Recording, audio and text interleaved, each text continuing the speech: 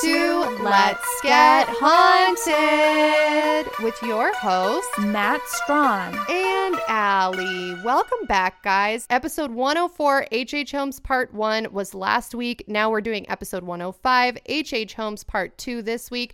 Next week, you know what that means. It's a listener story episode. Hell to the fuck yeah. Whoop, whoop. We don't have sponsors. We can say, let's get this mother crock. Look, why can't we do it? There's no sponsors on this episode. We don't have to worry about copyright, or do we? Someone out there who's an attorney, send us an email, letsgethauntedpod@gmail.com, and tell us all the ways we can be sued so that we can avoid them. hell yes. And if you would like to make a donation to this podcast, there are several ways to do it. First and foremost, you can go to our website, letsgethaunted.com, where you can either buy some merch to support the show, or you can also make a haunted donation of $4.20 to support the show. Also, just want to say we have less than 5 haunted amulet pins I saw, so get it, because we're not going to be reproducing those once they're gone. No, and those are going to be worth a lot of money one day. Like, we're talking $1 to $3 million. Look, when society falls... and Armageddon happens, and the angels come down, aka the aliens. Mm-hmm. If you give them that haunted amulet, they might transport you to a better dimension instead of making you build them a pyramid. Right. So just saying, Yeah. this is your sign. If you've been waiting for a sign to go to our website and buy some merch, this is the sign. If you don't want merch, or you want an alternative way to donate, you can go to our Ko-fi account, which will be linked in the show notes down below. It's ko-fi.com/DogMomUSA. Or you can Venmo either of us at DogMomUSA or at Nat Strawn, or you can PayPal Natalia at paypal.me/Nat Strawn. Is that correct? That is absolutely correct. Beautiful. Look, there's so many options. There are so many options. It's so beautiful. It's beautiful. And if you're a new listener and you don't give a fuck about any of this, you're valid. If you look in the show notes, just go to the first sentence where it says skip to this time to get to the story. Go ahead and skip there. Skip to it. Otherwise, Alyssa and I are going to just have a little chat here. We're going to for a talk about moment. some bullshit. And if you don't want to hear some bullshit, just skip to whatever it is. Could be 10 minutes, 14 minutes, 15 minutes, or it could not be there if we forgot. But Alyssa, you told me this weekend you went camping for 5 days through the desert. So Alyssa sent me some photos and they're like, you guys, they're crazy, aren't they? They do look crazy. It looks like a Pinterest like picture that would be like sponsored or something. She's like in this crazy sandstorm. What do you call those things? Sandstone? I don't know. Sandstorm is the thing that's like that's Darude. Yeah. I basically went to, okay, imagine the Grand Canyon, right? Yeah. That's in Arizona. But the canyons don't stop at the Grand Canyon. They continue on just on a little bit smaller of a scale. And that's where I was. So I was camping in Antelope Canyon. Well, first of all, I was staying on the Navajo reservation in an Airbnb, which was really cool. It had no electricity or running water or anything. But at night, it's so dark and so quiet that you can see every single star. You can see all the airplanes flying by. You can see the Milky Way, Orion's Belt. And for some of you who live in the country, you might be unfazed by this, but we're in LA, and in LA, there's too much. There's too much light pollution here to see anything. So that was really cool for me. And then it's so fucking quiet that I realized I have tinnitus because all I could hear was my own ringing in my ears. Yeah, I know that feeling. Yeah, it was so quiet. But anyway, so I did like a kayak trip through Antelope Canyon. So from Lake Powell through Antelope Canyon is a 11-mile kayak. Wow. And then did a 2-mile hike through the canyon one day. The next day, I did a mile hike through Upper Antelope. And then we did some touristy stuff like Horseshoe Bend, which if you guys are from Page, Arizona or around that area, you know that like that's like a baby hike. It's like people literally with babies are doing that hike, but it was still cool. You get to see like this giant, the Colorado River is super impressive. Right. Yeah. Went and saw the dam. I think it's called Glen Canyon Dam or something like that. But yeah, it was really fucking cool. But my phone's a piece of shit. And it's really old, and it was just dead basically the entire time. So I would like go to a Denny's and plug my phone in, and it would get like 6% charge before leaving because it's such a piece of crap. And then I would like get a bunch of text messages and then I'd try to respond and try to send a photo and then it would die again. So yeah, that's like what it was like when I was really broken with travel through Europe and just couldn't afford to stay anywhere that wasn't like a hostel. And then you would like go to a McDonald's, plug your phone in and try to connect to the Wi-Fi so you could update your Instagram and be like, I'm in Berlin. Exactly. Yeah. At a McDonald's. Yeah, I know. Awesome. I came out of Instagram retirement to post some photos of the canyons because you're right. It looks like a fucking alien landscape. It looks like Mars. Yeah. I mean, you seem super grounded and super refreshed, but I just have to ask because I've known you for a long time.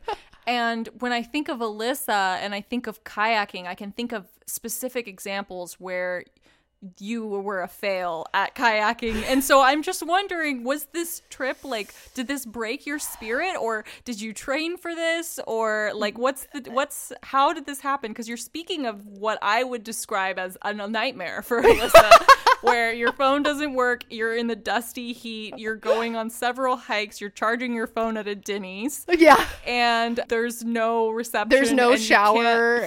You can't hear anything except for your tinnitus. Yeah. So, but you sound like it was like refreshing, and you even sent me a picture where you were doing like a little like a heel, like a jig, whatever that was. Oh, I was so excited. Your heels. So did it like change you? Like what's happened? Well, I think there are two ways to look at it. Now, did I successfully kayak all 11 miles without stopping? No. No. And in fact, I was in a double kayak. So I had someone behind me that was picking up the slack when I could not continue. Right. But I was proud of myself for doing, like I did a 2.5 mile hike one day, and then I did a 2 mile hike, and then I did a 1.5 mile hike, and then I did a 3 mile hike. So I feel like I got a lot of good exercise, and I actually feel pretty good. Good. Yeah. I love that. Feel pretty good. But I think why I feel pretty good is because of something I'm not going to share yet, because we might share it on our Patreon account. Yeah. Natalia and I have been thinking, are we going to share some like crazy personal hauntings? It should be like an OnlyFans where it's like we like put like a fucked up title where it's like, my first abortion story. And then you have to pay like money to hear it, but it'll be really good, and we'll have like different things there, and it's like behind the paywall. But I want to hear about this very messy situation that's a personal haunting. What if I was like, I feel great because I had my first abortion, and and I was able to hike. You should do it too. This is a joke. Basically, the Patreon I think is going to be significantly more fucked up than the personal hauntings that we would share that are not being paid for, because my philosophy behind it is like, if someone's paying for it, they're rooting for us. Like, right. They're not going to be tearing us down. Yeah. And also, just for legal reasons, I'm going to say it's not me. Yeah. It's just content. Someone acting. It's a character. The stories aren't true, even though they're 100% true. So, for example, let's give them a little taste. Natalia, what would your first personal haunting for the Patreon be? Just come up with a title, like a clickbait title. I gave birth on my living room floor. That's beautiful.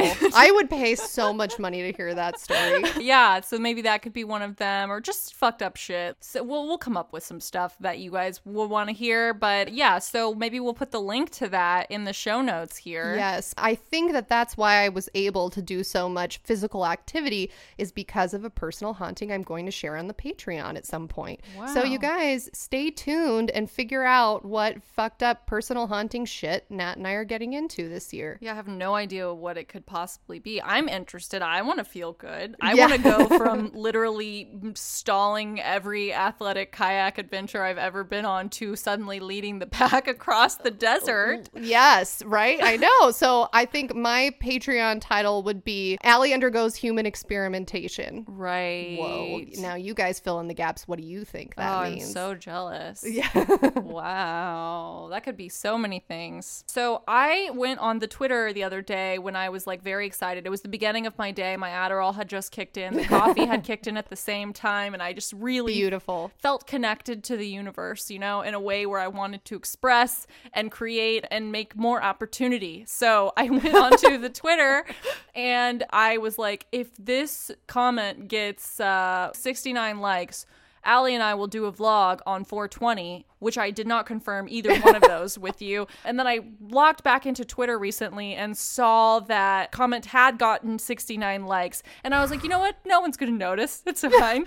And then someone quoted that and was like, hey, this got 69 likes. Like, what are you guys going to do about it? And I haven't responded to them because I'm scared. But I just wanted to tell you that it might not be on 420, but it is coming. We are going to have a vlog of our office showing what everything looks like. You guys are fucking awesome and bought everything on our Amazon wish list, which we are super pumped about. We're slowly getting things put together, but we figure once everything's kind of set up, we'll take you guys on an office tour and like you can maybe look at. Here's what we're going to do. We're going to do office tour. Like it's going to be there. Everything's great, right? And then afterwards, we're going to have a bowl. So when you picture like a haunted bowl, and in that bowl is going to be a bunch of pieces of paper. And on each one of those pieces of paper is going to be a suggestion or a dare, perhaps a truth or dare situation that the fun. Listeners can write into us. That's a great idea. And then we'll close our eyes, pull one out. And if it's a dare, you know, like maybe we have to go play Bloody Mary in the bathroom. Maybe we have to like call our ex. I don't know what it is. Oh, God. But we'll do it. I think if I called an ex whose number I still have, I would just get a restraining order slapped on me. We'd have to use a different, like we'd call my ex through your phone. Oh, right. Okay. Got it. And they wouldn't pick up, obviously. Yeah. But like, what if they did? Well, Steve would pick up. We can call my most recent ex and he would pick up. He'd be like, hey, what's up? Yeah, he'd be like, hey, oh, you guys need anything? Cool. Like the coolest ex ever. Right. But if we called like my college exes or like my right after college exes, I think it would be too messy. But I don't know. Right. Maybe for Patreon, anything is possible. Right. Well,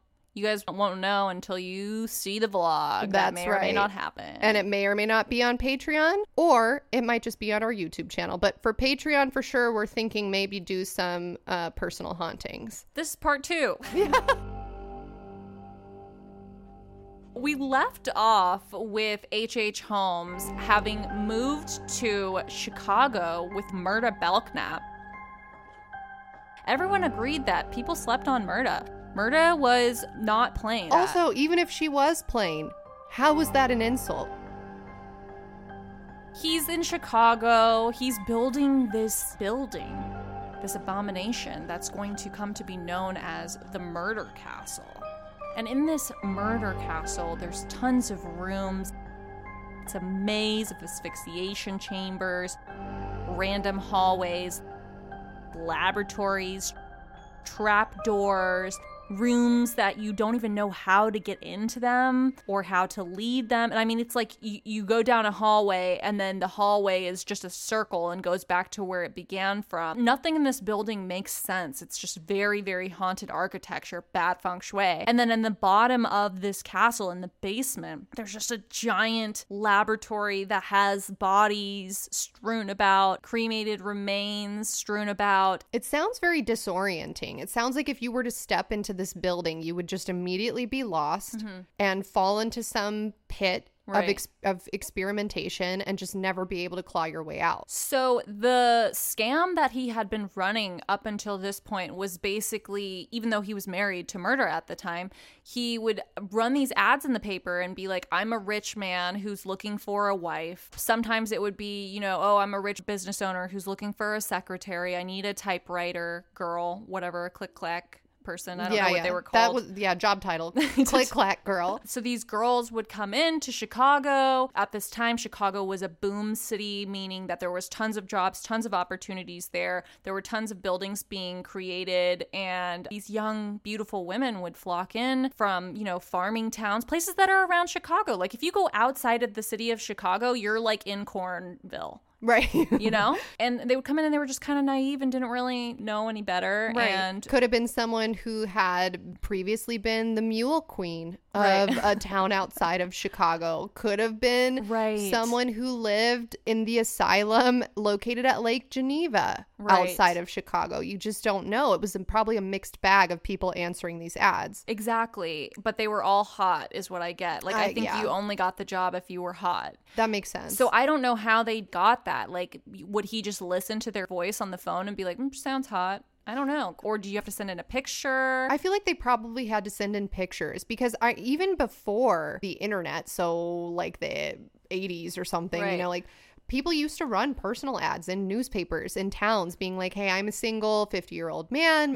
My wife recently passed, looking to meet someone ages 40 through 55. Like, hit me up at this number. Like, people used to do stuff like that because there was no Tinder. Right. So you either there was no internet. That was the way you communicated with people on a mass scale, was through like a magazine or through a newspaper. People used to run engagement announcements through the newspaper, like marriage announcements through the newspaper, stuff like that. So, I mean, it makes sense to me that, you know, people probably called, and he probably just like chatted them up and figured out if he could scam them or not over the phone, and then was like, cool, let's meet in person and let me murder you. So once he would get these girls to come there and be his secretary, one of his like policies to work for him in the building is everyone had to have a life insurance policy. Sketch. Right? He was really big on, Sketch. I know. Wouldn't that like sound off bells in your ears? But honestly, I took so many sketch things when I was just young and like looking for opportunity. You know, if a landlord was like, you have to pay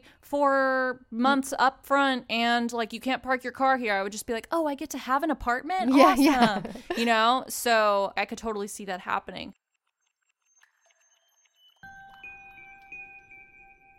So they get these life insurance policies, and then these women mysteriously start to go missing. So he would say, like, you have to get this policy and you have to put me as the beneficiary? Yes. Because that's the only way for him to get the money. Or he would just pose as someone who's the beneficiary. But I think he had to be the beneficiary. Okay. Yeah, that's super sketch. Your boss is like, make me the beneficiary of your life insurance policy. Yeah, I know. Isn't that weird? That's super weird. Well, but maybe it would make sense to you if you were like, oh, yeah, that makes sense because, like, he has the money, so he would, like, pay out. Yeah, I mean, maybe. I do know that there are some, like, big companies in the U.S. where if you're, like, pretty high up in their company, they will take out life insurance policies on you just for in case you die. Right, and they have to replace you. They have to replace you, and it costs money to interview people, fly people out. That's for like super high up positions, though. Like CEO of the Illuminati. Yeah, exactly.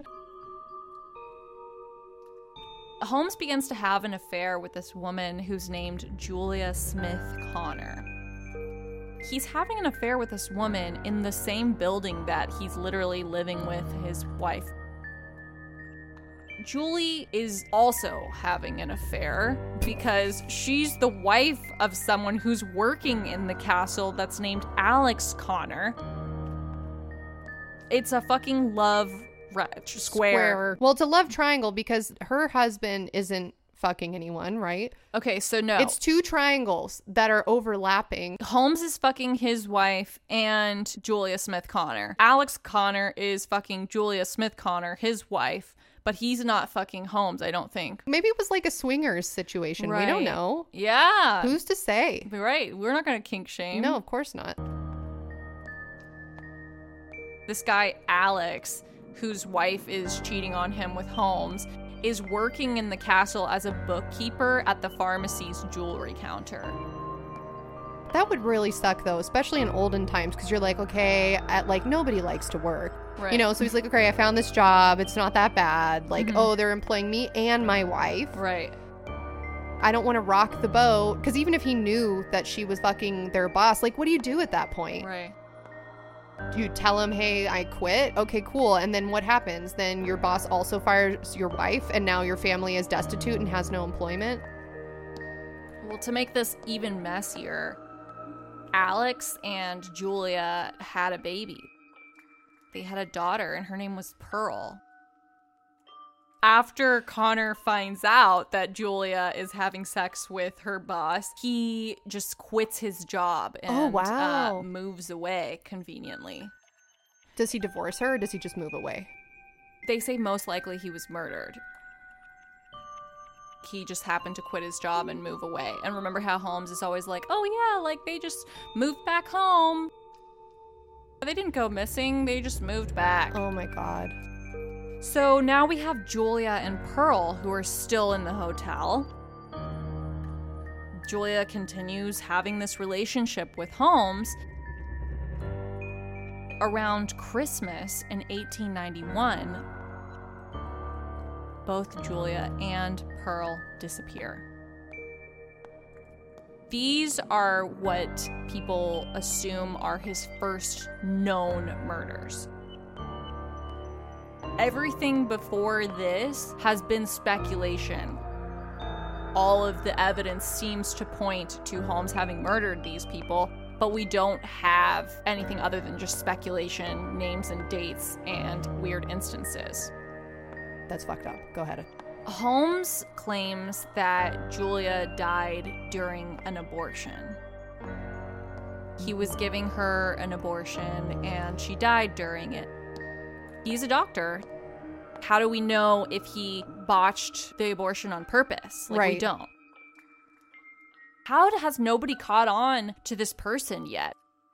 There's been so many sketch things that have happened. So many women have gone missing. People can't hold a job at this place. The whole fucking castle is literally built on lies. He's getting sued left and right by contractors. He owes everyone money. Yes, exactly. Changing his name. He's like not even like legally divorced from his first wife. So like, how are people just like, it's fine? I'm asking, how are people just like, it's fine? There were actually instances where people should have been like, oh, it's not fine, but they were charmed by him. Here's a few instances that are such fucking red flags. I want you to just listen to these and think for 1 second if you were working in this castle, if this would strike you as something odd. There was one time one of Holmes's workers stepped into a safe that was in the castle. They had very large safes to store goods in. After they step into the safe, they hear the door close behind them. No, this is my nightmare. It's completely dark inside a safe. No. They're standing in there. And they know that Holmes just closed the door on them. The workers start screaming for their life. Screaming. It's dark, pounding on the walls of the safe. Really thinking that this might be the end. Time has passed. It's been about 3 minutes in there. And of course, when you're in the dark in a safe, 3 minutes might feel like 30 minutes. Suddenly, they see a light peek through. The door opens, and Holmes is standing there looking at them. Why did you lock me in there? Why were you playing a prank? Couldn't you hear me yelling? Holmes says, I was testing to see if the safe was soundproof. Sir, what are you doing with your life? Why do you need a soundproof safe? What are you going to be putting in the safe that needs to be soundproof? I'm just imagining being HR for his building. Workers are just coming up to you like, hey, so he locked me in a safe. Hey, so I'm pretty sure he like murdered someone. Oh, he like comes into you. He's like, hey, so I impregnated my secretary and then gave her an abortion and she died. Like, you deal with the paperwork. I'm just like imagining that situation. Right. Like, now we've got a workers' comp because I like murdered someone. Like, can you please report that to our insurance carrier? Such a messy job. That's just so fucking weird to me. Like, how would that not raise alarm bells?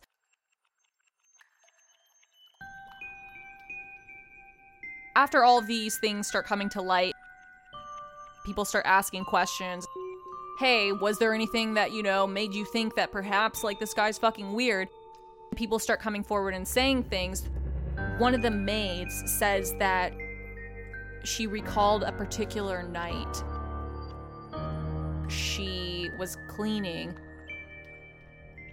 She heard something. She thought it was like some sort of scuffling. Went around a corner trying to figure out if it was a rat or it was an animal or something. She sees Holmes in what she describes as tiptoeing around the corner in the dark. No. That is terrifying. That man with like a crazy walrus mustache and a tiny bowler hat, probably carrying some sort of instruments of torture, maybe carrying a fetus in a jar, just like tiptoeing around in the dark. A moonbeam catches his face and like glints off of the jar's glass. And you, the maid, are just like, well, turning right around, not approaching this. Yeah, I mean, that's just so creepy because if he wasn't up to something weird, why would he be tiptoeing around? I mean, I guess you could say, oh, it's the middle of the night. He's trying not to wake the other people. But like, no. But also, he's an asshole and he's the boss. He locked someone in a safe and like listened to them scream. So like, I don't think he gives a fuck about tiptoeing. Yeah, that's what would sketch me out the most. Like this guy who's a known asshole. Yeah. Who like we're all pretty sure has murdered some of our coworkers is now tiptoeing around his building when he has no regard for anyone besides himself. That's scarier than him like barreling through a door and like smashing you over the head with something. This is the scariest one.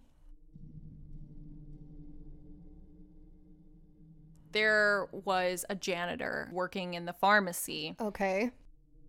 He recounted a time where Holmes pulled him aside and said, hey, I want to show you something really interesting. I want to show you something really cool. Holmes opens up a closet.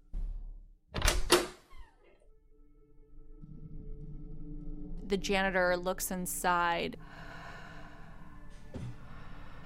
and sees what he describes as a bunch of different fake beards. What? And disguises.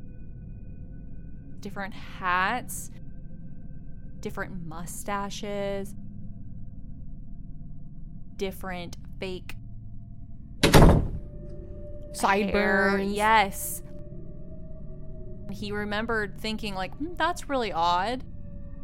Did he like give an explanation or was he just like, hey, janitor, come look at my collection? I think he was just bragging, you know, in the same way that you would be like, oh, look how cool this is. Like, yeah, I have look all these funny jewelry. masks or like, look at all these costumes I have. And it didn't really seem that creepy at the time. Hindsight is 2020, I guess. So what would I'm just like imagining him like dressing up as a clown and then like tiptoeing through the building and like everyone's like, is that our boss? I think that might be our boss. Oh my God. You know what would be so terrifying to me? Imagine you're like one-on-one having a conversation with someone and it's like after hours. Say we're at the office we're at right now. You see someone get into the elevator with you and you know, it's dark and you're both going down to the lobby to walk back to your car.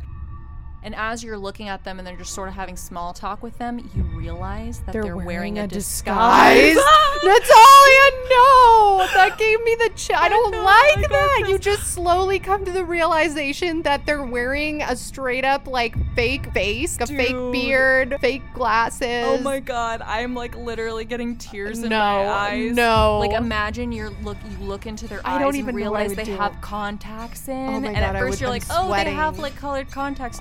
That's interesting. And then you're like, oh wait, their glasses don't even have lenses in them. Oh my God. And then you're like, maybe they're a hipster. And then you see their sideburns are like peeling off. And they have a goatee. Okay, wait, side story. Here's a side story I want to tell you guys. Tell me. I recently was in Vegas for a wedding. It was late at night. There had been some casual partying going on, so I was feeling loose, you know? Yeah. And I get into the elevator and we're on a really high floor. As I get in the elevator, I see this man. He's just kind of like crouched in the corner and he has his like head looking down at his phone. And he just kind of looks like he's been really, really partying. Like, you know, you see someone who's like folded in a way that their body like shouldn't fold. Right. He looks fucked up, basically, is the point that I'm getting at. I walk in to the elevator and I see him. Oh, like here's another person in the elevator. Like, we're in Vegas. It's nighttime. Like, oh, I forget what it's like to be around people who are partying. Like, this is kind of fun. And I turn to go press the button that we need to go to down to the lobby. And I notice that every single button is lit up.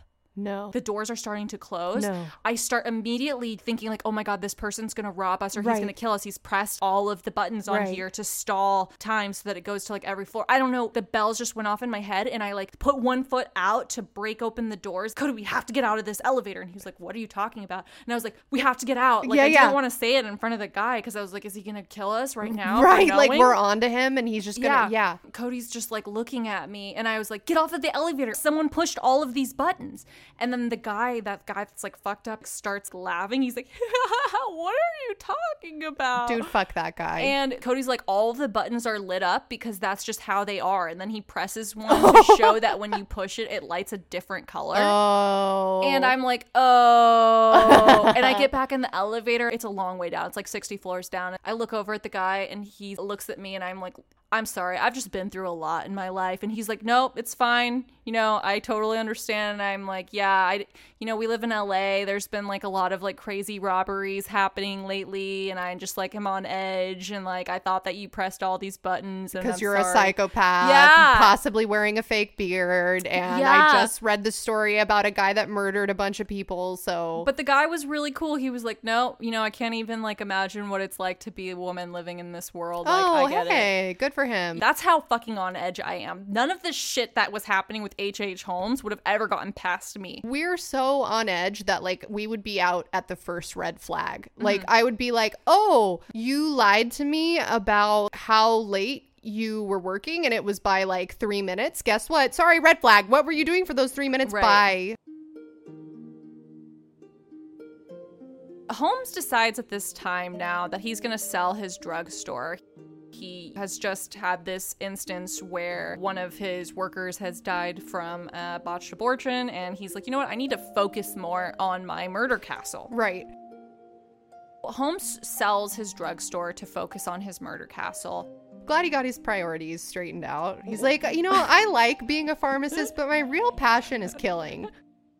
So this new person who buys the drugstore is like super excited because it's like this bustling business. There's always people coming in and out of here and it's like funding this huge castle. And this guy is a scammer. He like drives a nice car. He's married to this rich woman. Like, oh, I'm like buying this business from him. Everything's going to be good. And then the new owner finds out that all of the inventory that's on the floor was just stolen. It hadn't been paid for. And so he comes over to Holmes to back out of the sale and he's like, hey, I didn't know that all of the inventory in here wasn't paid for and that like me buying the store is basically like assuming all of your debt. Yeah, that like would definitely affect the price. And then the man collapses outside of the drugstore on his way out. No. And people don't exactly know what happened, but Holmes was the first person by his side. And people said that he was aiding him because he was a doctor. And they saw him pouring black liquid down his throat. What the fuck? And that man died that day. I think we said this last episode, but it just seems like it was so easy to get away with murder. I think, too, just because he's attractive, like he had pretty privilege or whatever it's called, and he was a doctor, and he was married to this, like, this socialite, like he was a scammer. We tend to think of certain people as being of a certain moral compass. You wouldn't think that a politician or something like that would, be fucked up, but usually those are the most fucked up people. Those are the most fucked up people. Right? Yeah. He just was getting away with everything by being like, oh yeah, I'm a, rich bowler hat walrus man. People are willing to make moral exceptions if they like the person. Right. If the person's like, charming. It's just a misunderstanding. Yeah, or he's so charming. But if you think of someone who's less charming, if they were to do that same thing, people would not be forgiving, right? Yeah, I mean, it is interesting. Like, think of all the fuckboys I got played by when I was like a young tot. Was always because I was like, no. No, they mean well. Right. Like they just are, they have a study partner that like sleeps over at their house sometimes. It's normal. They're studying so hard. He's such a hard worker. He's so smart.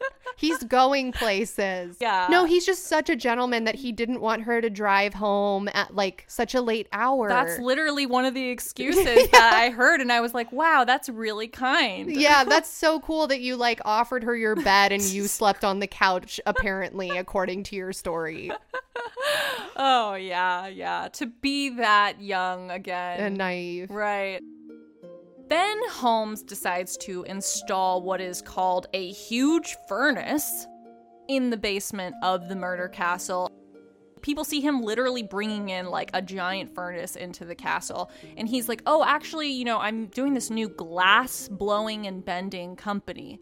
And it's like my new venture. And so I'm going to, put this furnace down in the basement and work on that. Okay. But here's the weird thing is people always saw him going down to the basement for long hours, you know, and like having this like furnace going and they're seeing the smoke billowing out of the chimneys and stuff like that. But nobody ever saw any glass being bent. Nobody ever saw any products that came out of here, even though he always said that he was going to bend glass. Okay, sounds like he's cremating bodies. Right? Getting rid of the evidence. Maybe some of the people who disappeared, maybe he was storing down there and then he got his furnace going and was like, perfect. That's a great hypothesis.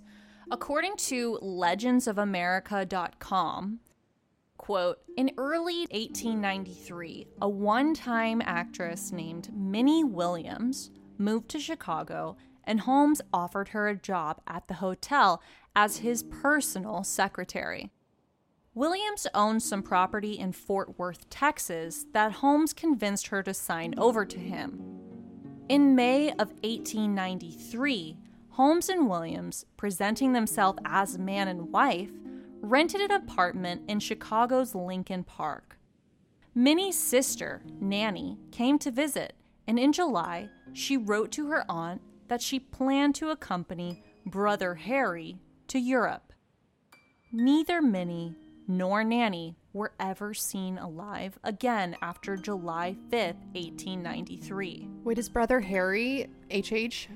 What I think happened probably is he, you know, meets this young girl, secretary, gets her to fall in love with him or whatever, and then he's like, we're getting married probably, and then they go to Texas and he's like, let's sign over the lease to my name, right? You know, because we're gonna get married now, so you need to put it in you can my trust name. me, I love you, or yeah. whatever. Then her sister probably comes down because she's like, oh, you met some guy that you're like in love with, and he's like rich doctor and successful, yeah, and like you're gonna have babies, and like this is amazing, like I want to come meet him. And so the sister went down there to go see them, and in the meantime she like writes to someone in her family and says like, oh, I'm gonna go with Brother Harry to Europe, right? And then just disappears. Or alternatively, perhaps Holmes wrote that letter pretending to be her, saying that she's going to Europe with some guy named Harry. I didn't even think of that. I know, that's what I'm saying, is like, we don't know what the fuck is going on. Why was it such a free-for-all back in olden times? I kind of wish I could go back, though. Just like be a fly on the wall and see what was going on? No, because I think like just to scam would be nice. Not like kill people, but like to go to a new town and, you know, like... Put it on my tab and then you just leave town with a bunch of free shit? No, I was thinking more like show up and be like, yeah, I'm like really famous person in India, but like I just moved here to the United States. I'm like an Indian princess there. It's really special and you guys should treat me special here. I feel like you're describing the plot though of like every single 90 Day Fiance, where it's like an older woman living in the US who meets some guy abroad and he's like, I'm the Duke of Urbanshire, like something you've never heard of before, or like my family is involved in the diamond. I just finished watching The Tinder Swindler, so like my family's involved in the diamond business, and then these women who are gullible like fall for it, and that's what the plot of every 90 Day Fiance is, and what the plot of most of the true crime Netflix documentaries are right now. I'm currently watching The Bad Vegan, so don't tell me how it ends if you've seen it. Yeah, I think that it's really sad what a motivator love is. Like, people are so lonely and we want so desperately to be loved for whatever reason. Like, I'm assuming a lot of these people who are going to these great lengths to feel love lacked that so much in their life that they were willing to do whatever it took to feel that, you know? And it's sad. Like, it is sad. And it's also, but also these dudes, at least in these documentaries I'm watching, like, they're so manipulative. Like, you see how you think to yourself, like, how could you ever trick someone into sending you like 10 grand or something, or in taking out a loan in their name to like send you 20 grand. Like, how could you ever trick someone into doing that? And then you watch some of these documentaries. It's such a slow sociopathic process of like manipulating that person until you finally get to that point. But you're right. Like, these women are all just like desperate for love. They're so lonely, and it's heartbreaking. Some of these documentaries I've been watching, so they're on my mind. So H.H. Holmes, I feel like modern day H.H. Holmes would be a Tinder swindler. Right. Plus murder.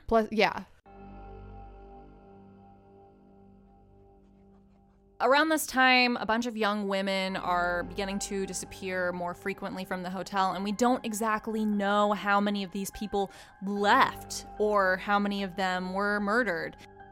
There was one case of a woman named Emmeline Segrand who came to Chicago, and she, like all the others, became Holmes's personal typewriter.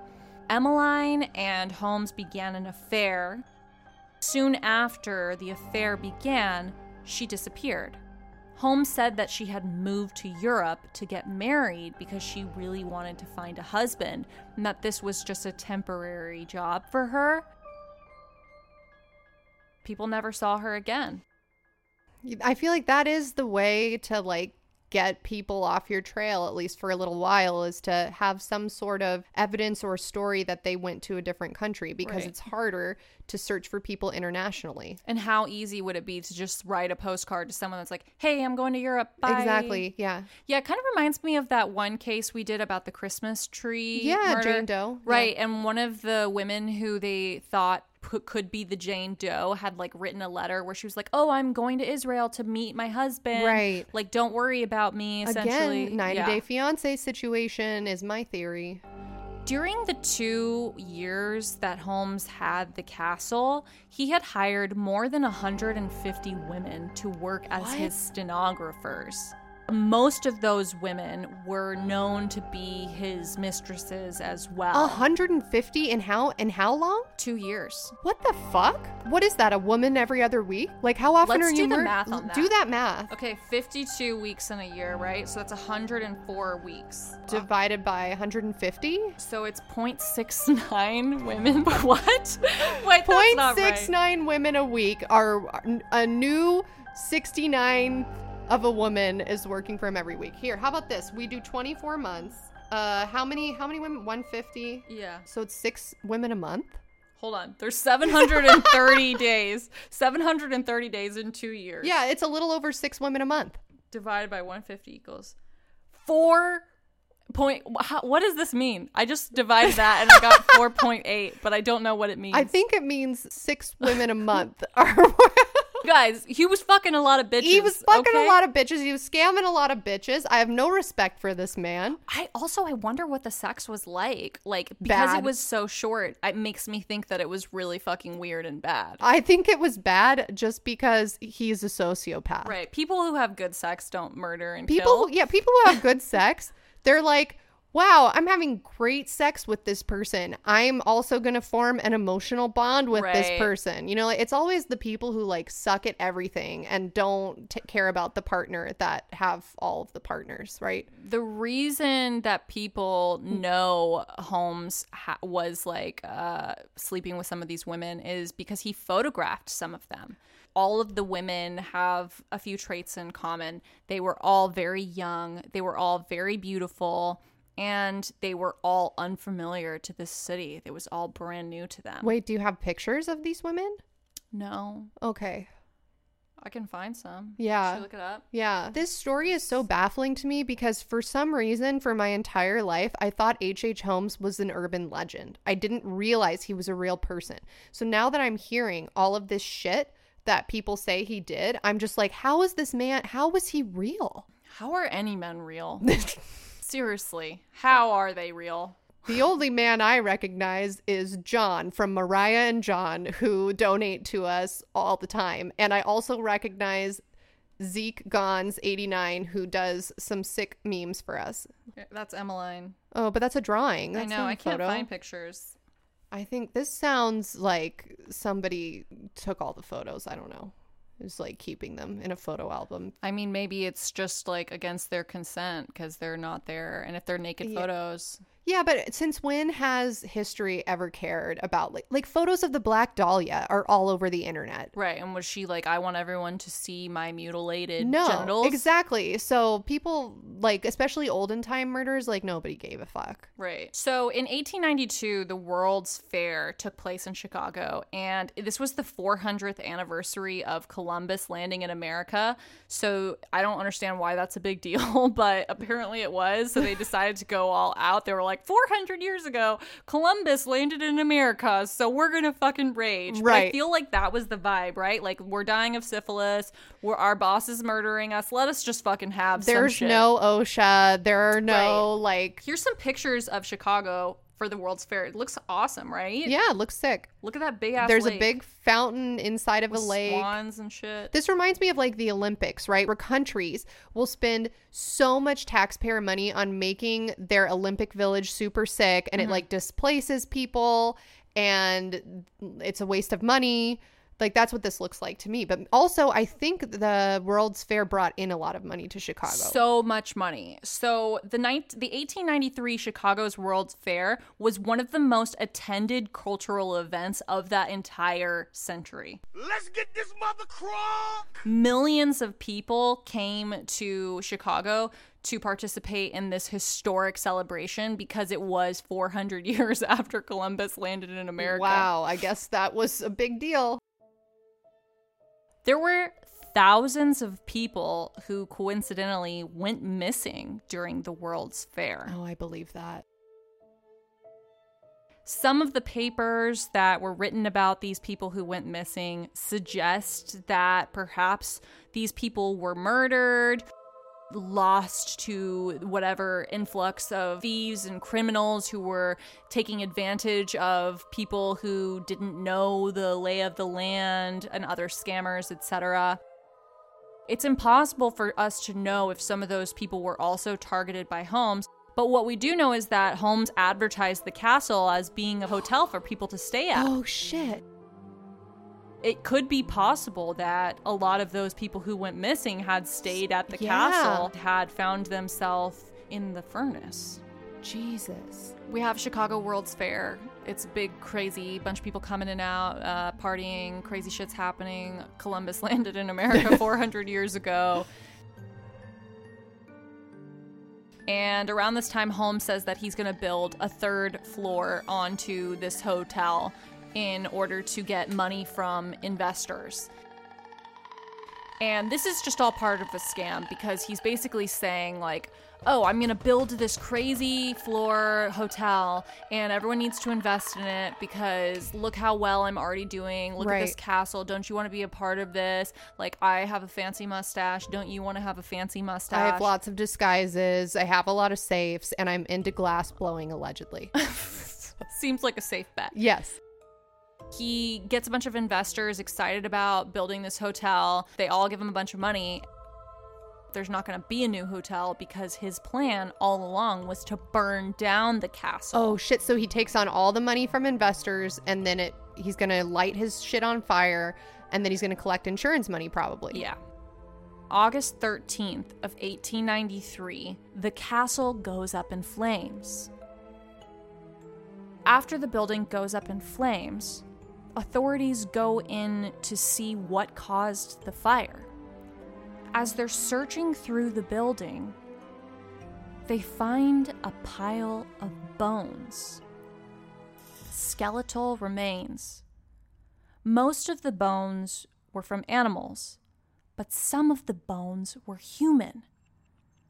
They were so tiny that the police estimated they had belonged to children.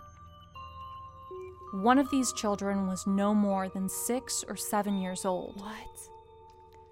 As authorities began searching a little more cautiously into the rest of the building, having been alerted to finding a child's skeleton, they descend into the basement.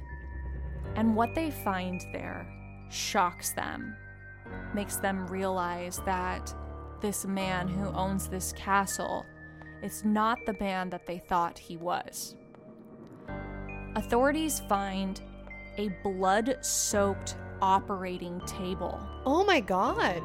And next to this operating table, a woman's clothes, haphazardly dropped onto the floor in haste. They also find another surgical surface near the blood-soaked operating table. Alongside both of these operating tables was a crematory, a bunch of medical tools, a torture device that was so bizarre and unknown, authorities don't even know what to call it. and shelves of acids intended for disintegrating. So basically, he tried to burn down his entire castle and was successful in burning down part of it, but not all of it, it sounds like. So while they're like putting out the fire, and then the police probably come and they're trying to figure out what started the fire. So they're like sifting through the ash, seeing if everyone made it out okay. And they end up going into his fucking torture chamber basement. Mm-hmm. And it sounds like the basement was probably not burned down. And they just end up finding like fucking suspicious shit. Like he's just been running around like operating on women. I'm sure he's going to have an excuse, right? He's probably going to be like, I was running an illegal abortion clinic. I wasn't murdering people. But like, come on, dude. Yeah. You just have bloody women's clothes laying around your basement. No woman goes to get an abortion and then is like, let me take all of my clothes off and leave them here. You know, that just is not a thing. Yeah, I mean, that was his excuse. Really? Yeah. I figured because you said earlier that he said that someone died while he was giving them an abortion. But he doesn't wait to find out. That's the thing, is like shit, like the walls start crumbling down around him and he gets the fuck out. Like he did the same thing when he was in New York. Like a little boy went missing and he just got on a train and went to a new town. Went to a new town. Someone else died at the pharmacy that he was working at. He was like, oh, it wasn't me, and skipped town. Like he doesn't stay long enough to let anybody even take him in. Right. You know? So like by the time that police can come to arrest him, he's already gone. Right. He's already wearing a clown disguise and has hopped on a train as a stowaway and is now like in Montana. Right. Exactly. Yeah. In this situation, after he leaves Chicago when the building goes ablaze, he goes to Denver. And now he's on the run because he knows that there have plausible cause to arrest him for murder because they found a bunch of sketch ass shit in his fucking murder castle. Barrels of acid, you said? Yes. Yeah. Disintegrating acid. There's no way that that's for scientific purposes. So he goes to Denver, and then he goes to Fort Worth, and then he goes to St. Louis, and then he goes to Philadelphia. While he's traveling as quickly as he can, trying to throw everyone off of his trail, he marries a 23-year-old who has a $2,000 inheritance. As he's running around with this girl, like Bonnie and Clyde situation, he meets another scammer, his friend, whose name is Benjamin. Benjamin, I think, is an unfortunate man.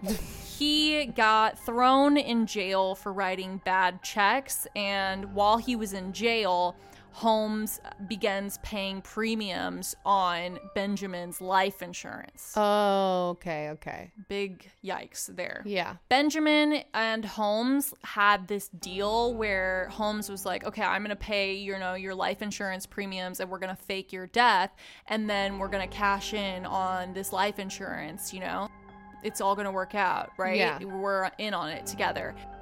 In exchange, he's gonna like bail him out of jail, essentially. So Benjamin is like, oh, hell yeah, cool. I'm gonna win-win. Yeah, win-win, right? Like I'm being taken care of by this man and his 23-year-old wife and his mustache. Benjamin and Holmes then go and they buy a vacant lot in Fort Worth, Texas, and they build a castle exactly like the one that they built in Chicago already. It's like a perfect replica. But they never even opened for business. The whole point of building it was just to take out mortgages on the building. Okay. And then they disappear without paying off any of the debts. Oh, this is like a very interesting, like multi-level marketing scheme where as long as you keep on building and then running away, nothing can ever go wrong. It's a pyramid scheme, basically. Afterwards, they move to St. Louis, where Holmes buys another drugstore, and he does the thing with the promissory notes, which we talked about in the last episode. Promissory note is essentially an IOU. Yeah. Right? Where like a check is like, this is like representative of $25. Here's a piece of paper. This check says that like I have $25 in my account, and they're going to take it out. Like it's like a coupon, right? Where a promissory note is not even that. It's just like, This says that at one point, it's a contract, basically, like, I'm going to pay you $25.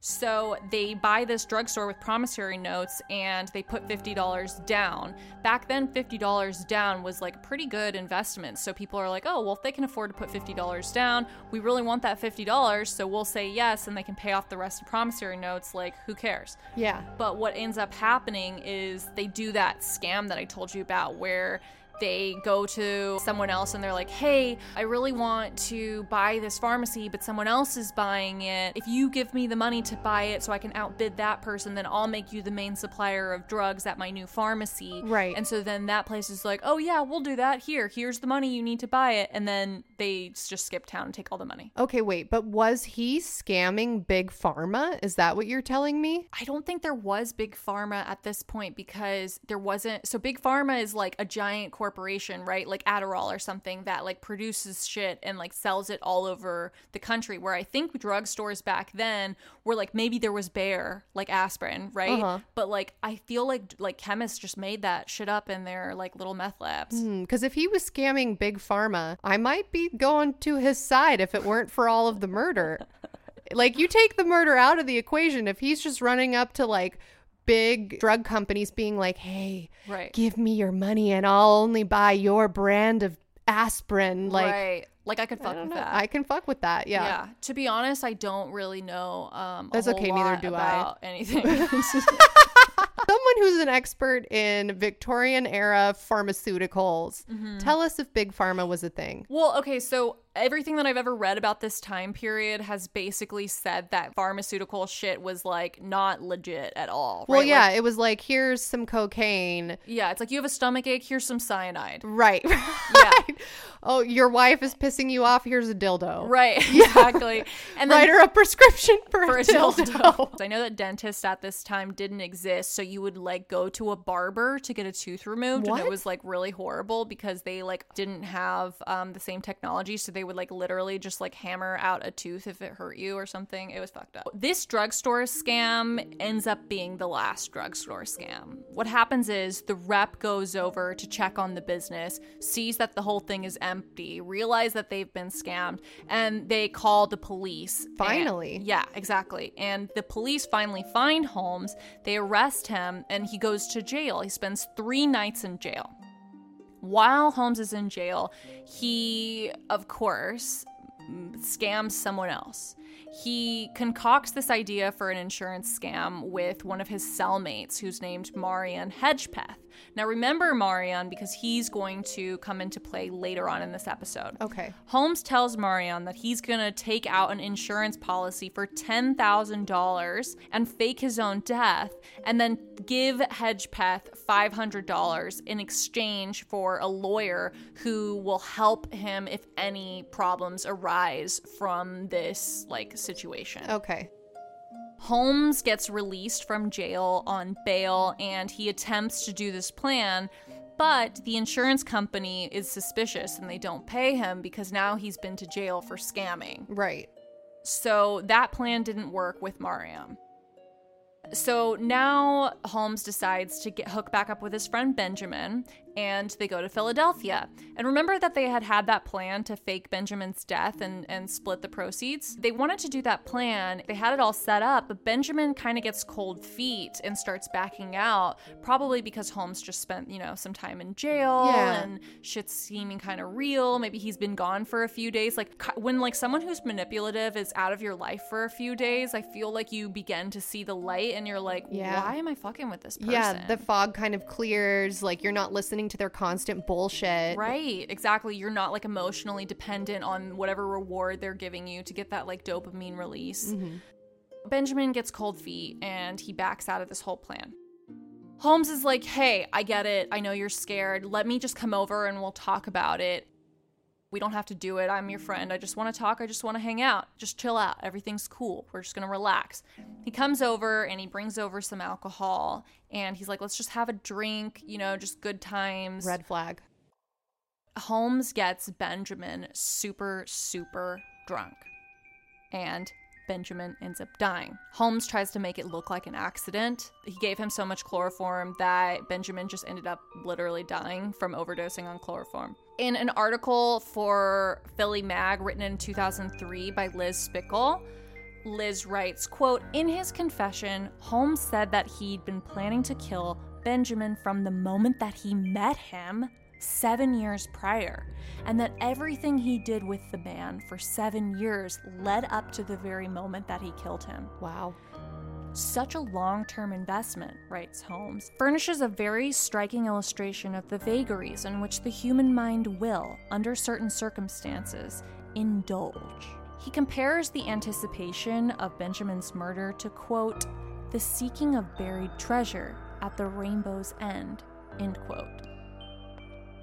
Holmes writes in his confession that he went to 1316 Callow Hill and found Benjamin drunk and passed out, as he had expected. Holmes had earlier forged a series of hurtful letters from Benjamin's wife, which caused Benjamin to start drinking, which was all part of the plan. He bound Benjamin's hand and feet, and then he wrote, quote, "I proceeded to burn him alive by saturating his clothing and his face with benzene and igniting it with a match." What the fuck? So horrible was this torture that in writing of it, I have been tempted to attribute his death to some humane means, not with a wish to spare myself, but because I fear that it will not be believed that one could be so heartless and depraved. End quote. Jesus. So he got a guy super fucking drunk to the point where he was like passing out and then just lit him on fire. What's more fucked up is that he literally went to this guy's house and forged a bunch of letters from his wife to make him think that his wife was like leaving him. What? And so that got him really drunk, and then Holmes comes over with chloroform and like makes him pass out and then lights the guy on fire while he's still fucking alive. I can't. I don't want to believe it either. I agree with that author that you just quoted. Like, I don't want to fucking believe that anyone could be capable of that, because what you're describing That's what Holmes said. That was in his confession. He said, like, when he confessed that he had thought about just like pretending. Lying? Yeah, pretending. Oh, that was a quote from Holmes. Pretending that it was something else, but it wasn't. That he was like, I just, it's so fucked up that I didn't think people would believe me. But was he lying? I don't know. Yeah, but was he lying? You're right, because he's already a crazy psychopath, sociopath. I don't know. I'm not a therapist or psychologist or psychiatrist, so I don't know what he would be classified as, but he's fucking nuts and off his rocker. There's a conspiracy aspect to the end of this story that I will tell you. Oh, so shit. Okay, all right. I'm buckled in. I'm buckling back up. Now Holmes skips town with his 23-year-old wife. The problem with this... I love how he keeps saying that she's 23. That is a giant red flag, though. Like, right? I don't mean to be judgmental, but I'm going to be judgmental for a minute. If you're listening to this and you're like a 50-year-old murderer and and you have a 23-year-old wife that you like met in a newspaper... Right. You're a red flag to me. So the insurance scam with Benjamin's body had a flaw in it because the insurance money was paid out to Benjamin's widowed wife. Holmes goes to Benjamin's wife and he convinces her to give him the money because he says that Benjamin still owed Holmes a bunch of money on that building that they built in Texas, the castle replica. Right. So the wife gives him the money. Holmes then, this is so fucked up, I'm getting so mad to even say this. In an act of what he says was just friendship to the widowed wife, Holmes says that he's going to take Benjamin's children to Indianapolis so that they can stay with their aunt. No. And then he poisons the 8-year-old with cyanide and gassed the other 2 girls to death. What the fuck? Their bodies were found buried in a cellar. I just don't. It's so fucked up. It's fucked. Okay, so remember that guy he met in jail, Marion, who he said he was going to do the insurance scam in exchange for him giving him like $500 for a lawyer or whatever? Right, the $10,000 scam where H.H. Holmes fakes his own death. Yes. Yeah, okay, gotcha. So Marion in 1894 is pissed because he didn't receive any money for the scam. Oh. Or whatever. But I think Marion, he's in prison. He's like, I fucking know this guy is a scammer. Like, right. I carried out my end of the deal. Why didn't he carry out his? Yeah. Right? Like, I'm still rotting here in jail. Nothing's happened. Fuck this guy.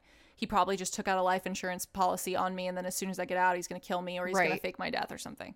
So he's pissed, and he goes and tells the police that Holmes has this scam that he planned, and just like fucking runs his mouth and tells him everything. He snitched, basically. The police track down Holmes, and they catch up to him in Boston on Marianne's tip of where he is, and they arrest him for none other than an old horse thief charge from Texas. Wow. Which sounds like, so, outlawish. Right? But like it doesn't seem like that big a deal compared to murder or whatever. But we've talked about on this podcast before that stealing someone's horse is really fucked up. I think it was you that said it's like stealing someone's car who's also their dog. Yes. Yeah. It's fucked. That is fucked. We talked about that in episode 4, I think. The Superstition Mountains episode. Yes. He is charged for this old horse thief charge thing, and he goes back to jail. Now, while Holmes is in jail, he becomes a tabloid sensation for killing Ben. And this is where all of the stories start to come out. And this is where everyone starts putting the pieces together, and they're like, hey, he killed this guy, he's in jail for it apparently, or he's on charges for it. He also has all these scams running, and like, look how many times he's been married, and like, we looked at this castle that he had in Chicago, and there was like human remains there, and even though he said that it like was for one reason, what if it wasn't, etc. An article from 1894 that's in the newspaper, it's like an old newspaper clipping. The article is entitled "Gruesome Find Made in Digging."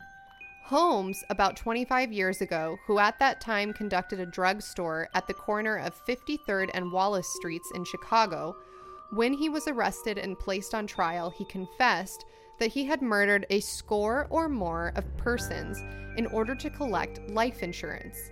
His terrible crimes were a shock to the whole country. During his testimony, he admitted that he had killed one woman and buried her about 12 miles east of Momence, Illinois. Later, Dr. Schrantz of Momence went to see him in prison and asked him to tell him where he had buried the woman, that she might be given a decent burial. This he refused to do unless he was paid $50. Later, Holmes was hung for his crimes.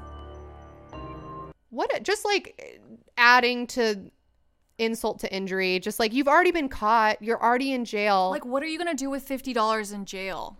Get more ramen noodles? I don't know. Well, hold on to that thought. Oh. Because we will get there. Holmes has this trial, and this is a huge tabloid sensation. Everyone's like, oh my god, this guy's really fucked up, because back then, remember, body snatching and like anatomizing a body after death was like really seen as like this cruel, unusual torture, like serial killer shit, right? Like, we just think of that as like normal serial killer shit now, but like back then, he was the pioneer of serial killer shit. Right. People had never fucking seen something like this before. Like a murder castle, that's fucking terrifying. Well, I also think probably people were more religious then than they are now, and so there was probably some pervasive idea that you needed all of your organs, or you needed like a proper burial to get to heaven, whereas now I think people are more open to the idea of donating their body to science, or donating your body to a body farm, or getting cremated, whereas back then it was probably like more of a big deal.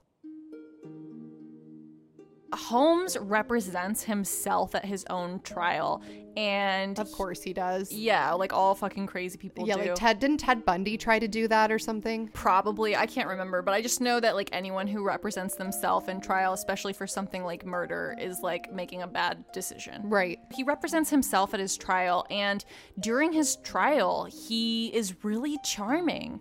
People say that he's really smart. He has this, quote, remarkable familiarity with the law, end quote. And according to one paper at the time, they believe that perhaps he was framed.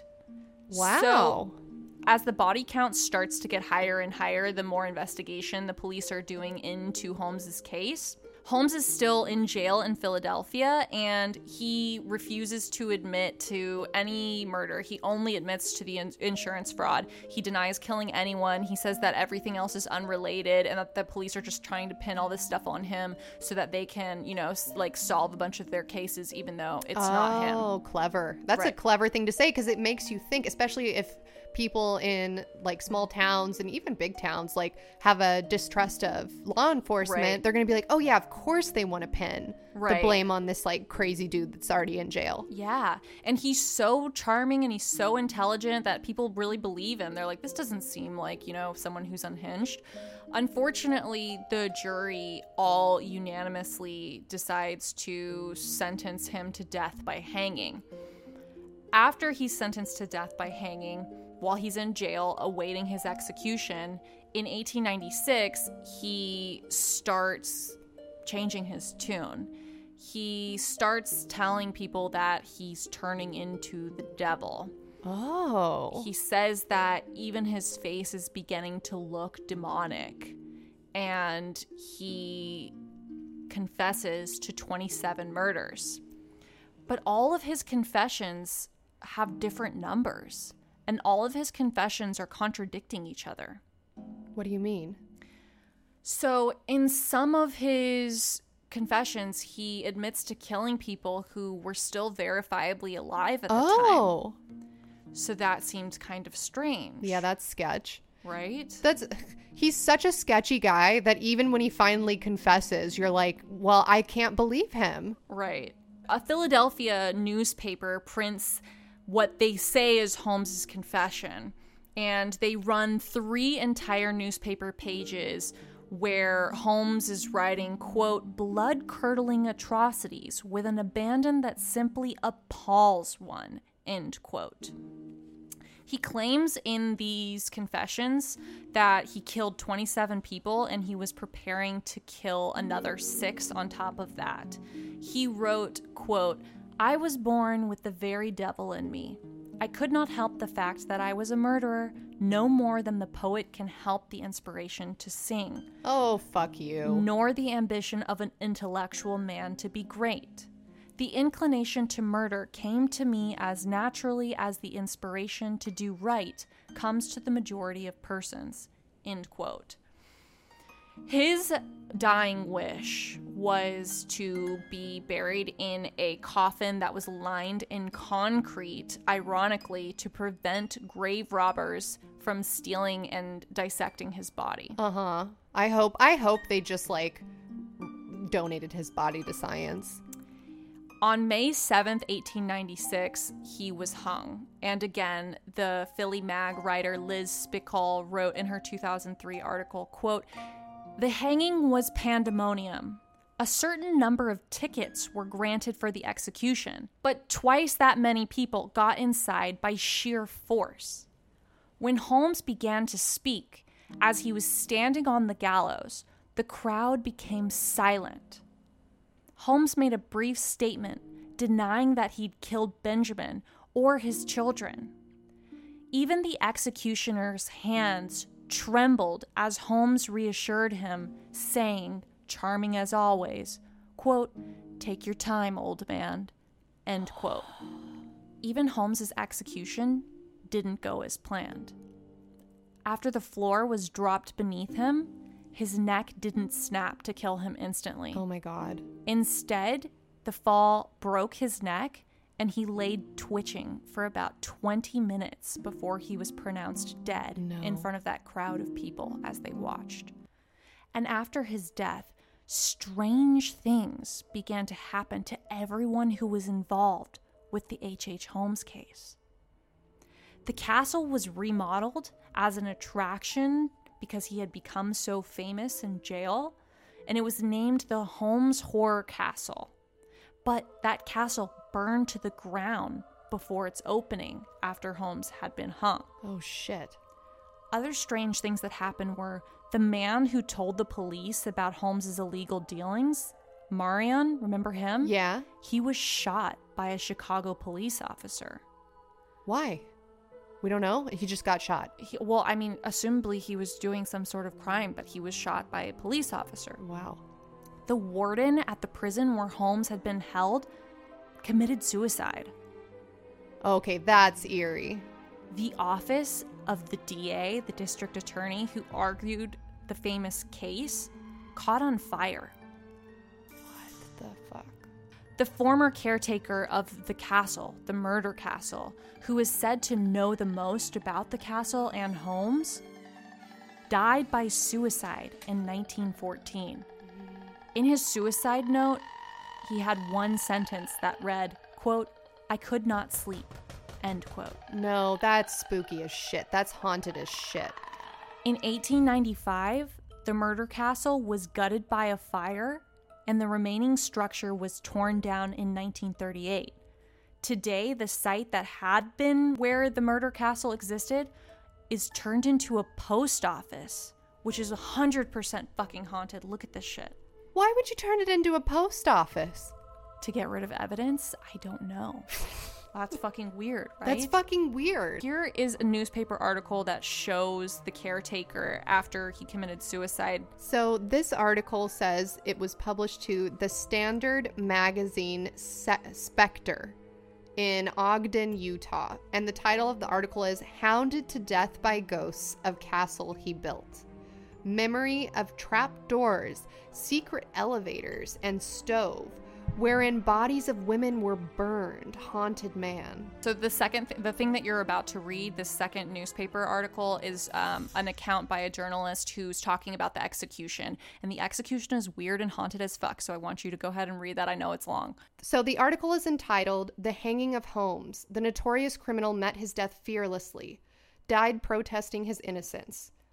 The article reads, quote, "Just before plunging into eternity, he declared he had no hand in the killing of Benjamin F. Petezel or any of the Petezel family. Philadelphia, May 8. Herman W. Mudgett, alias H.H. Holmes, was hanged in Moyamensing prison shortly after 10 o'clock yesterday morning. It was fully a half hour later before he was officially pronounced dead. A half minute before he was shot into eternity, he made this declaration to the solemn assemblage gathered about the scaffold. Quote, "Gentlemen, I have very few words to say. In fact, I would make no remarks at this time, except that by not speaking, I would appear to acquiesce in my execution. I only wish to say that the extent of my wrongdoing in taking human life consisted in the death of 2 women, they having died at my hands as the result of criminal operations. I wish to also state here, so that there can be no chance of misunderstanding hereafter, that I am not guilty of taking the lives of any of the Petezel family, the 3 children and Benjamin the father, of whose death I was convicted and for which I am today to be hanged. That is all I have to say. The 2 women referred to are Mrs. Gertrude Connor and Miss Emily Sigrand. He spent the last day of his life uneventfully. During part of Wednesday, Father Daly of the Church of the Annunciation visited him and said prayers. In the afternoon, his lawyer, Samuel P. Rattan, called for a short time. The balance of the day Holmes occupied reading his Bible and other devotional books. Father Daly came again early in the evening and remained until 10:15 o'clock. After the priest left, Holmes wrote letters of farewell until midnight. It is understood that these communications were addressed to his wives, the one in Gilmanton, New Hampshire, and Georgiana Yoke of Franklin, Indiana, the third wife whose testimony did so much to bring about his execution. He also penned a letter of instructions to Mr. Rattan, his counsel. Absolute secrecy is maintained regarding the contents of these letters. At midnight he undressed and went to bed, under the watchful eye of Keeper George Weaver, who was fearful lest the man in the cell beyond might commit suicide. But apparently nothing was further from the abnormal mind of his charge. Holmes slept the sleep of an innocent babe, and at 6 o'clock in the morning it required 2 calls to arouse him. At 7 o'clock Father Daly came with Father McPake of the same church. Holmes received them silently and knelt with them while they went over the communion service, according to the rites of the Catholic Church to which he had been converted during the past week. The service once over, his breakfast of eggs, dry toast, and coffee was brought in, and he fell to with an apparent relish. The only sign of defiance he made just after the priest left. "Am I nervous?" he demanded, stretching his hands out to the Keeper Weaver. They were steady as a rock. Holmes smiled and retired to the rear of his cell, declaring that he had never in his life felt better than he did then. Soon after this, the priests returned and remained with him until the end. At 2 minutes after 10 o'clock, the procession to the gallows was begun, headed by Prison Superintendent Perkins and Assistant Superintendent Richardson. 50 or more men with uncovered heads made up the solemn parade and halted before the scaffold. The platform, which stood 8 feet above the levels of the floor, was approached by a flight of steps. The witnesses passed around the structure and faced it. An awful silence followed for a moment, then a murmur of sound arose from the other side of the scaffold. It was the prayers of the priests who were escorting Holmes to the gallows. A moment later they mounted the steps and came into view. Holmes, a crucifix clasped in both hands, upon which his eyes were fixed, walked steadily between them. There was a pause after they had reached the deadly trap, and then Holmes stepped forward and pronounced his valedictory. It took him exactly 2 minutes to pronounce what nearly every man there regarded as the last of a series of lies. Father Daly is the only man who knows whether or not the man went into eternity with a lie on his lips, for to him Holmes, either Wednesday night or yesterday, made a final confession. But that is buried in the secrets of the church. After shaking hands with his lawyer, who then left the scaffold, Holmes turned and bade farewell to Superintendents Perkins and Richardson and the priests. Then he and the 2 clergymen knelt in silent prayer. They arose at 10:12 o'clock. In another half-minute the end had come. The execution was entirely successful. After the body had been cut down, it was placed in a plain pine box, the bottom and sides of which were covered with cement. This was done so that the material will harden about the corpse and practically fasten it to the box, preventing any attempts to steal the body. The body was taken to Mount Moriah Cemetery and placed in a vault, which was guarded all night. Thence it will be taken in a few days and buried in another cemetery privately. Both Mrs. Petteasel and her lawyer place no belief in Holmes' last declaration of innocence. Lawyer Rotan believes he died an innocent man. It will be seen that the words are well chosen. They were equally well pronounced. The voice never quavered, and the hands clasped on the dark railing of the scaffold did not tremble. The nerve which had all along characterized this most marvelous of assassins had not deserted him to the very end. As the last syllable fell from his pallid lips, he turned to his attorney. Clasping the shaking right hand of the young lawyer in his own grasp, firm even at that terrible moment, he laid his left on the other man's shoulder and, gazing straight into his eyes, uttered in a loud voice, "Goodbye." Then he carefully buttoned his coat, nodded to the sheriff, and an instant later shot to his death. He was undoubtedly the most stolid of any in that assemblage of 50-odd men. The pallor of his face was no deeper than the ordinary prison bleach, and he stood erect, gazing steadfastly before him until the horrible black cap shut out his last look at earthly things. Basically, he's saying that he was innocent. Yeah. And that he didn't do all the things that he was pinned for. But I can't reiterate enough, like, how big of a case this was. This was, like, a huge deal to a bunch of people. I mean, just the fact that the castle burned down and they created an amusement out of it that said, that it called it, like, the Haunted Horror Castle. You know, I mean, this was a place where people were, like, supposedly murdered. Yeah. And they're, like, literally making, like, it a place where you can pay money to go tour it and be like, wow, this is fucked up. So it sounds like the only things he admitted to, he says, I admit to the deaths of 2 women, which happened during a criminal enterprise. So it sounds like he is saying he performed illegal abortions on 2 women who didn't make it, right? Yes. That's all he's admitting to on the scaffold to his hanging. But it's a contradiction because he had previously admitted to a bunch of deaths and was, like, proud of it. Right. So remember that article that was like, oh, I had the devil in me and all this stuff. Some people say that perhaps that he didn't write that newspaper, which was the Tribune, the Chicago Tribune, was just trying to sell papers. And, like, who's going to fight them? Like, who's going to be like, no, he didn't say that to you. Right. It's like People Magazine or whatever, or like a tabloid that publishes something being like, a source close to the Kardashians says that Kanye West threw a foot-long Subway sandwich in North's face. It's like, okay, yes. But who is the secret source? If you don't know the name, then like how can you say that happened? Yeah.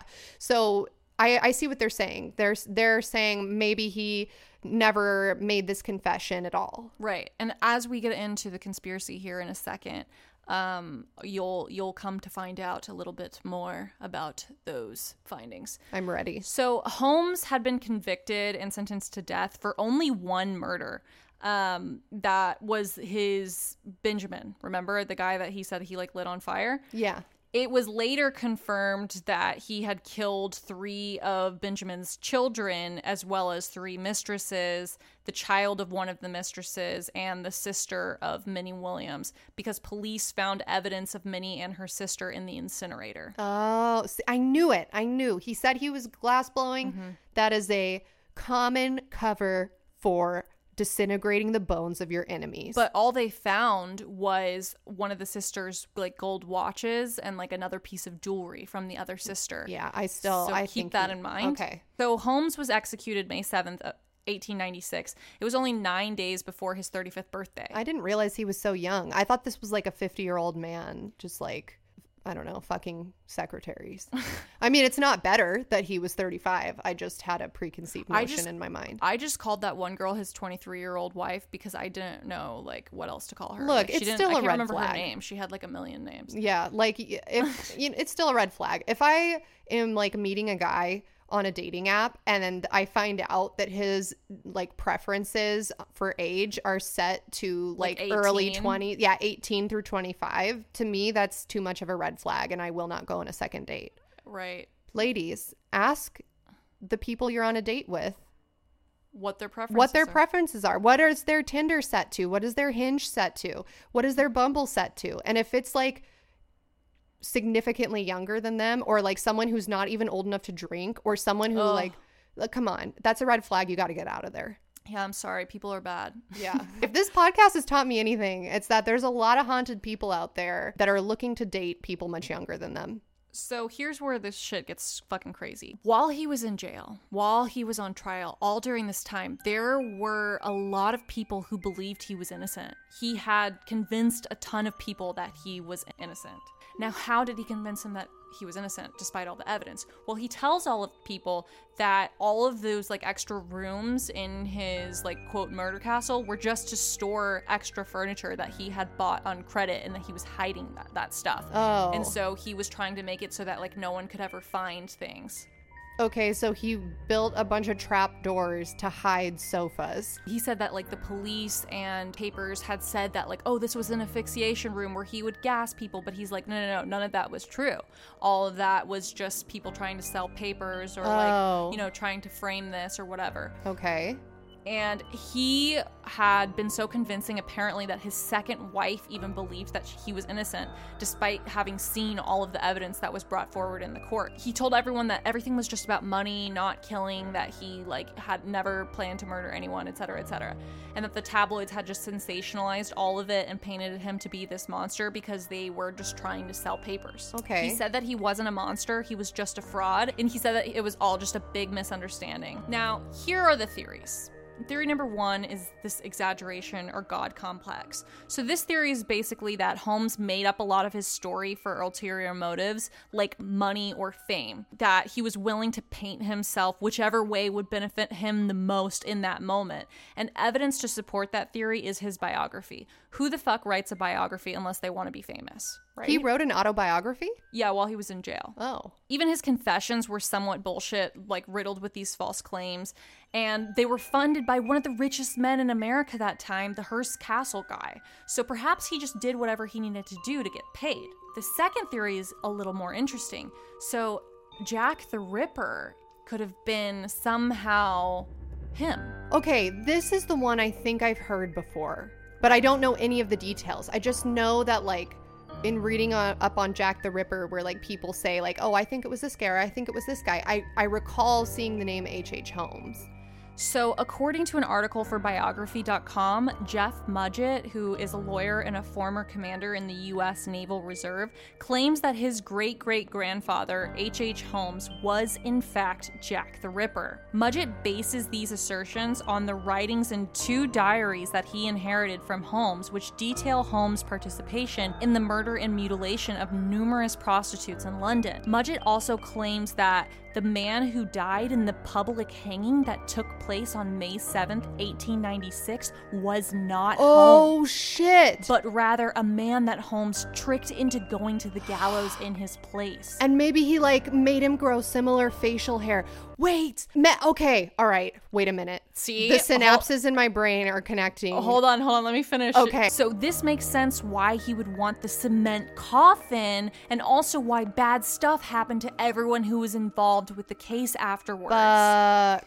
It also makes sense why his lawyer said that he was innocent as well till the very end, because perhaps he had facilitated the whole thing and was trying not to get murdered by Holmes. It gives a whole new eeriness to that innocent speech at the gallows too, right? Where if he had replaced someone else with an innocent man who was making this speech that's like, I'm telling you guys, I'm an innocent man, I didn't do any of this.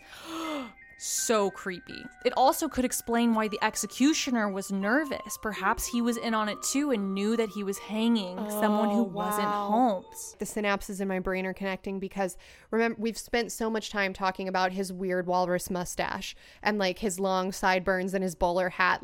It's really hard to know what someone looks like when they have a significant amount of facial hair. Right, exactly. Right. So if you have 2 guys that are, similar skin tone, similar hair color, similar height, similar build, and you have them grow the same kind of facial hair, I don't know that I would be able to tell them apart.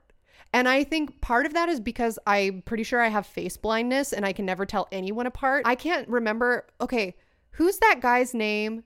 Mark Wahlberg. Yeah. And Matt Damon. They look the same. They're the same. It's the same person. They're the same person. Yeah, no, that's just a fact. That's a fact. Right. Ben Affleck with a beard just looks like any dude in Boston. You know what I mean? So if you had 2 people, especially in pre-DNA times, in pre-forensics times, you just have 2 dudes that look similar, they have the same facial hair. You can't really tell what someone's facial features are underneath that. Mm-hmm. So it makes sense to me is what I'm saying. Well, it was Matt Damon is what I'm saying. I love that theory that it's a conspiracy and that he actually didn't get hung, because it would make sense why he's giving all of these outrageous claims to all of these newspapers, just trying to get as much money as he can, and then he can pay his lawyer or pay whoever it is that he needs to pay in order to pull this off. And if we want to go one deeper, what if whoever was being hung that day wasn't actually getting hung? What if they had some weird fake head on or something like that? No, because think about it, they said that the execution was super weird and that he just hung there for 20 minutes twitching, right? And then afterwards they're like, oh no, cement coffin, and he's gonna be taken away to this and we're gonna guard it. Yeah, where we're gonna all guard it, and then afterwards he's gonna move somewhere else. I mean, it's weird. It is weird. Also, the arsons that occurred after the fact. However, that can go both ways, right? Because if you believe he was an innocent man framed by the police and hung to his death, oh, boo-hoo, he was just a scammer who dated a 23-year-old and also had a lot of wives at the same time, that's a crime, but it's not murder, right? So you feel sorry for him that he's murdered.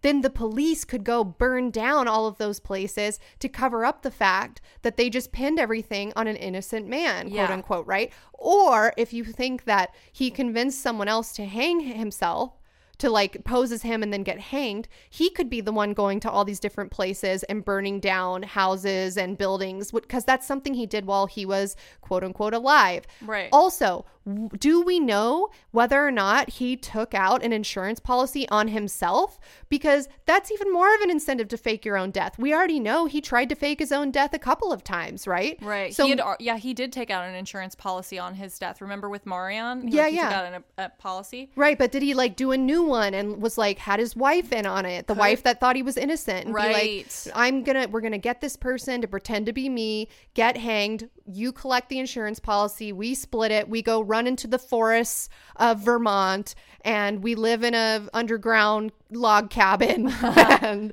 live off the land. And then too, remember how the paper says that he like wrote a bunch of letters to all his wives, and then he wrote like something to his attorney that was like guarded in secrecy. Now, I don't know about you, but if you're a fucking crazy serial killer who doesn't give a shit about anyone and just marries women for money, why would you be spending your last moments writing letters to them unless you were in on a scam? Like you were like, hey, I'm sending you money here, like be here to pick it up or whatever.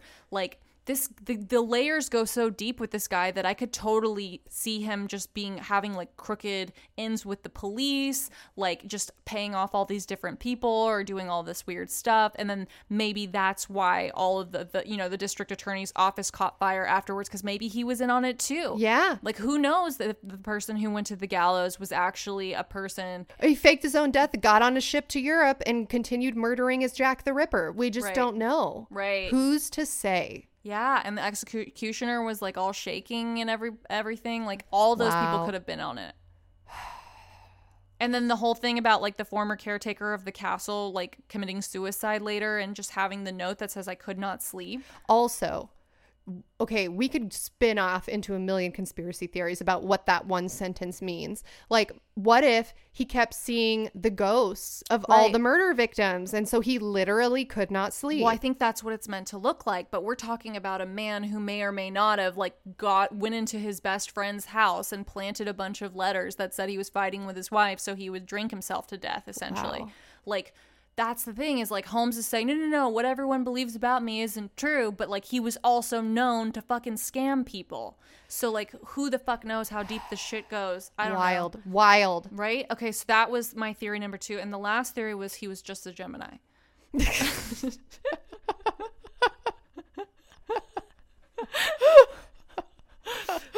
Solid theory. I'm going with that. So of those 3 theories, and number 2 is that he was Jack the Ripper, and also turned into he was... Look, number 2.5 is he put a my size Barbie up there to get hung instead of himself. Theory number 3.5 is it was Mark Wahlberg. Theory number 5.5. Well, that is my story on H.H. Holmes. I hope you guys enjoyed it. 2 parts. What?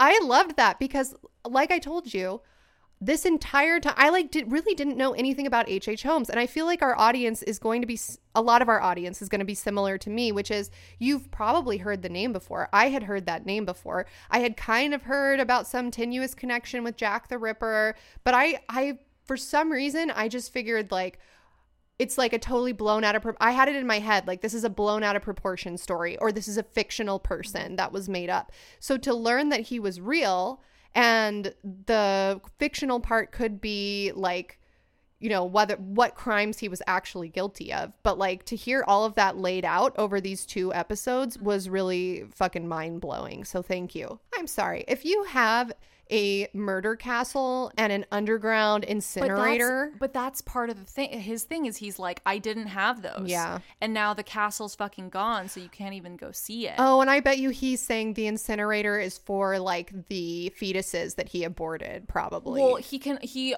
says it's for glass blowing. Yeah, well, that's a fucking lie. Where are the vases made by H.H. Holmes? They don't exist, because if they did, they would be selling for millions of dollars right now on eBay. But he was also a scammer, so maybe he just said, oh yeah, it's for my glass blowing business, when in reality, like he, just wanted to collect money for a business that didn't exist from investors. Oh, okay. And then also, like, deepening this too is that the evidence that the police pinned on him for the murder of those other 2 women, they just found their jewelry in his incinerator. So they could have planted that there. Yeah, they could have planted it, or he could have just robbed them.